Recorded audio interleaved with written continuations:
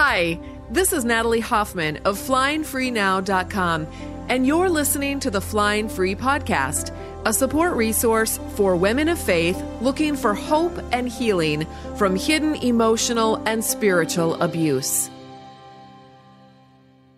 Welcome to episode 259 of the Flying Free Podcast. I am recording this at the end of November 2023, and this episode won't air until January 20th, 2024. This is normal for me. I like to record a couple of months in advance so that if something goes wrong in life, I have some margin to take care of whatever that might be and still be able to continue to publish this podcast. I admit it. I was one of those kids in school who would get my assignment done a week in advance, and sometimes it really paid off. I remember my freshman year in college, I had a composition class, and I turned my first college paper in a week in advance, pretty proud of myself. My professor marked it all up and told me to go back and rewrite it. It wasn't organized correctly. It wasn't written well. So I scrambled and rewrote the entire thing and still turned it in a couple of days early. Once again, she marked it all up and said I was closer, but that I still didn't get it. Go back and rewrite it again. This time, as I read her notes, all of the light bulbs went on and I discovered the pattern she was trying to teach me. And I was like, is this a thing? Like, is this how you write papers? I never knew that. Could I actually apply this formula to any paper or essay? And she said that yes, indeed, that was the pattern. And so I went back and I rewrote the paper a third time. I turned it in the nick of time, and I got an A on it. And I got A's on almost every paper after that because I applied what she taught me to every other class and essay and piece of writing that I ever did after that. So see, it pays to work ahead. But here's the problem with working ahead. Things change. And it's very possible that what is true today may not be true by the time this episode is published. So for example, at the time of this recording, I'm planning the release date of my new book to be February 22nd.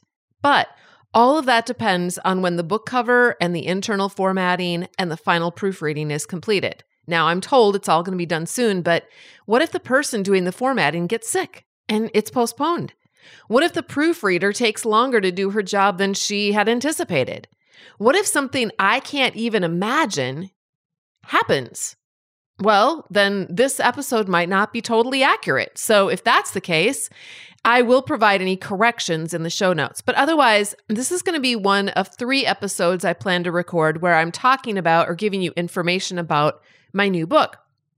Now, by this time, the title and the cover has been revealed, and I want to talk about that first in this episode because the cover and the title, actually, both have a lot of symbolism in them, and I really wanted the cover and the title to tell the entire story in one piece of art. So I hired the same professional designer who did the cover of my first book, Is It Me? Making Sense of Your Confusing Marriage. Her name is Melinda Martin. Her company is martinpublishingservices.com. She is a delight to work with, and she has the ability to capture what I've got in my head into the artwork of the cover. So here's what I wanted. I wanted a cover to capture this feeling of the religious abuse.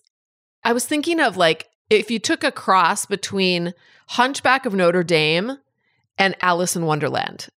So you got this religious abuse that you see in Hunchback of Notre Dame and the icons and the church and the Gothic font and everything. And then you've got this crazy upside down feeling of wandering through a maze in Alice in Wonderland. Because to me, I feel like that combination perfectly captures how emotional and spiritual abuse impacts our minds and bodies. So the font that we found for the book cover has that Gothic cathedral kind of look to it. And she made it pop out in a 3-dimensional look. It like just jumps out at you on the page. All the scary little gods. By the way, let's just talk about the title for a second, because as I was considering what to call my book, I came up with several ideas, and most of them were absolutely ridiculous, but I'll just throw out a few of them that were probably my better ideas, but they still, weren't all that great. One was called Divorcing God. One was called My Rude, Freaked, Melancholy, Bossy, Rosy Life. One was called Flying Free. One idea was trading gods. One idea was flying lessons, which actually, I think my next book is going to be called Flying Lessons, because I have an idea for that. And I think that title actually be a really good title for my next book. But anyways, I'm not going to mention all the other ones because none of them really fit. None of them really encapsulated what the book was actually about. They kind of like divorcing God.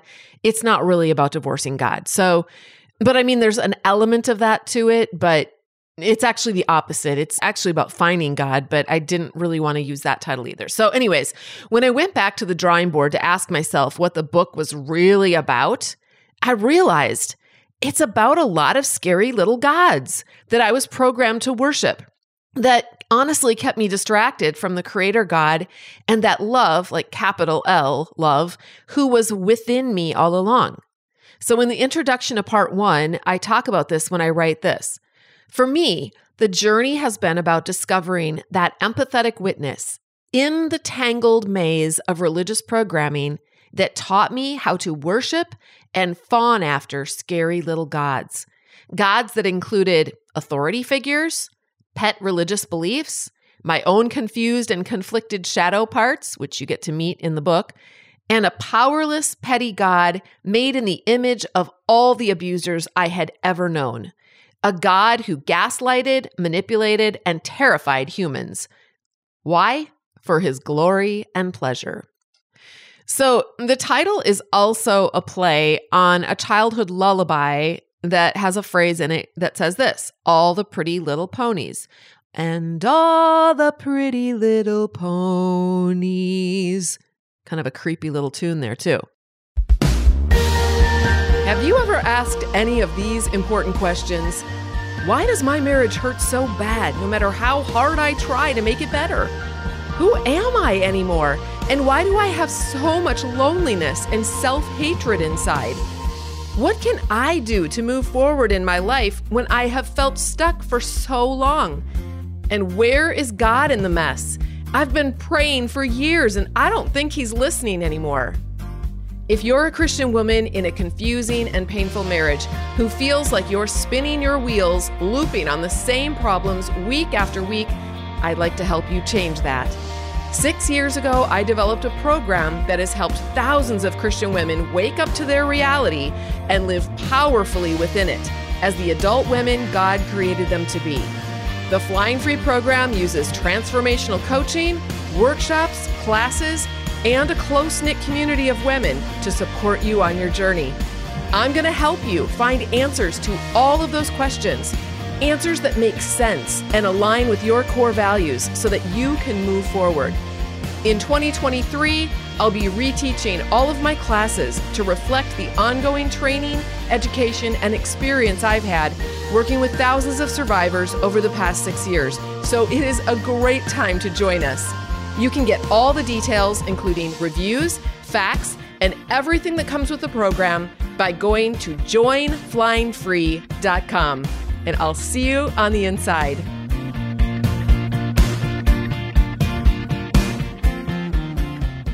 So I had a recurring nightmare where my toy horse that I loved to ride as a child, we kept him in our basement, but I loved riding him. And so in this dream, he would turn into a monster and chase me upstairs.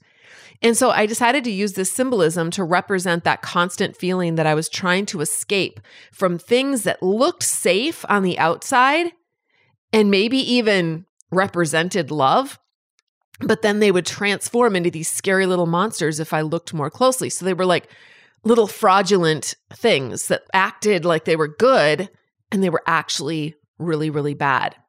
I wanted to capture what it felt like to be a small, vulnerable child making sense of the world with all these things spinning around, lullabies and monsters and dollies and swinging and music and truth and lies and God, the devil, heaven, hell, good, bad, and so on.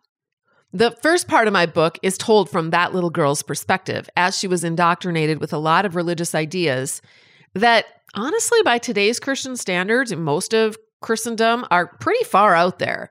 And I just leave it up to the reader to draw your own experienced adult conclusions about what was actually happening. The little girl telling you the story didn't know what was real and what wasn't, but as a reader, we can see it. I love the colors Melinda picked for the cover. I wanted it to be a lot of contrast, okay? So like darkness and light, innocence and death.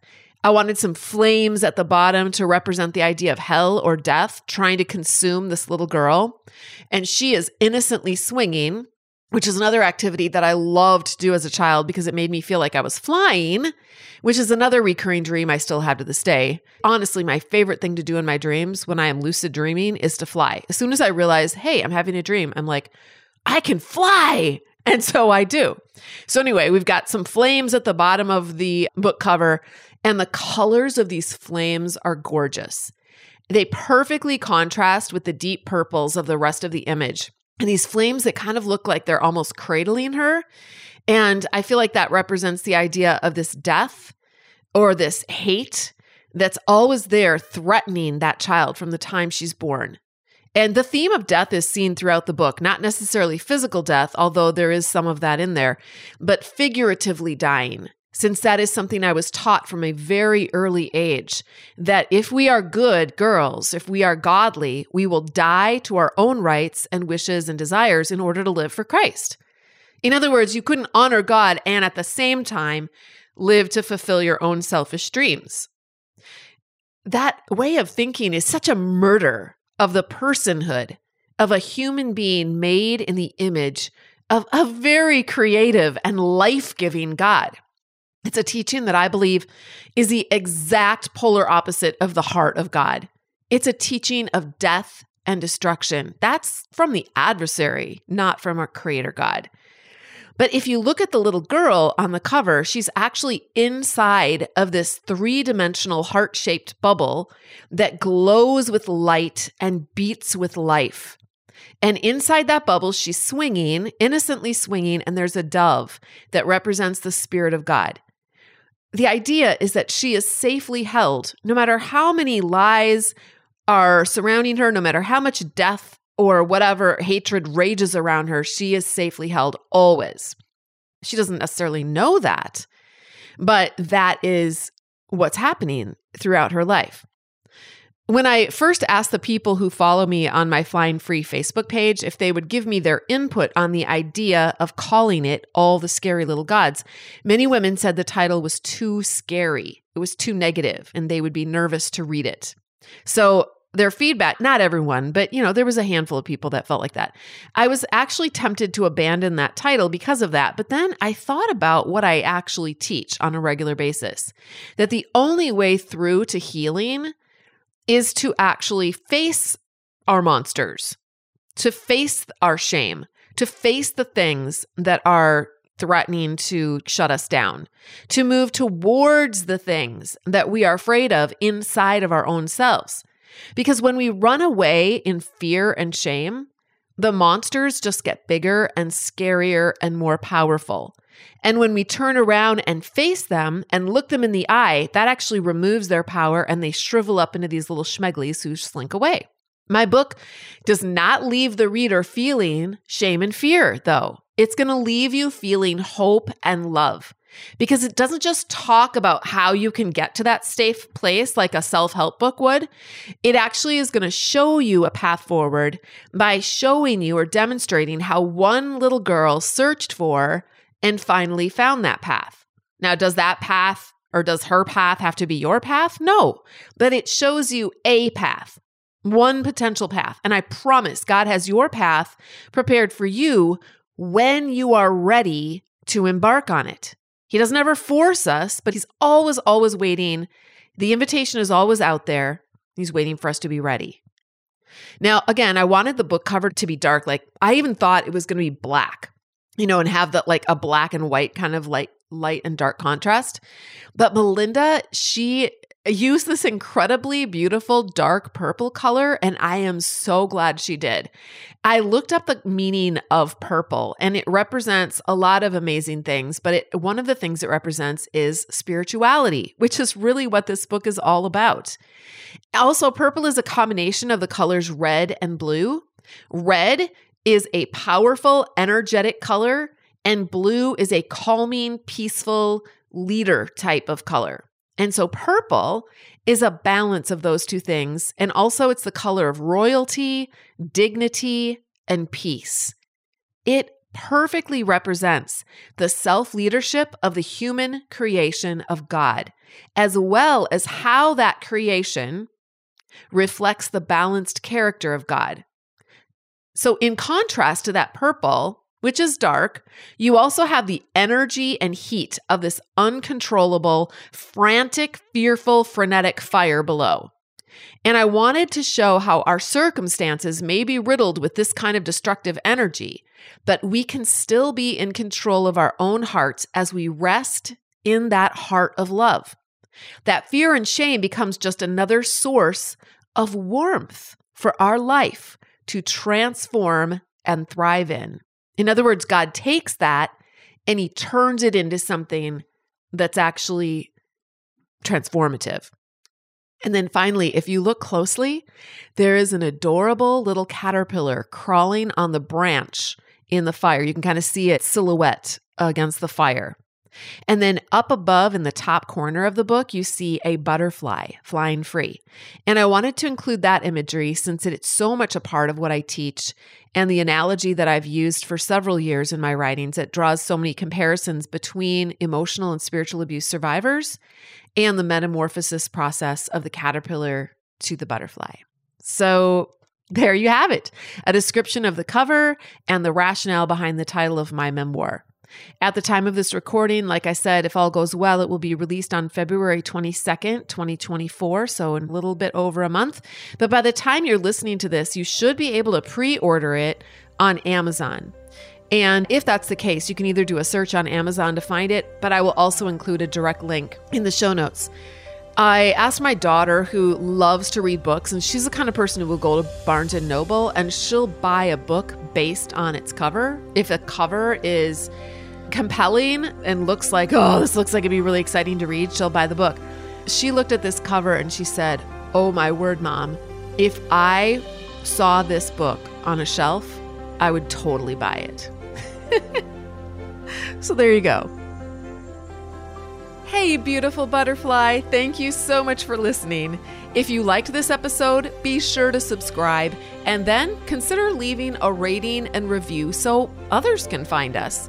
To connect with me and get a free chapter of my book, head over to flyingfreenow.com. And until next time, fly free.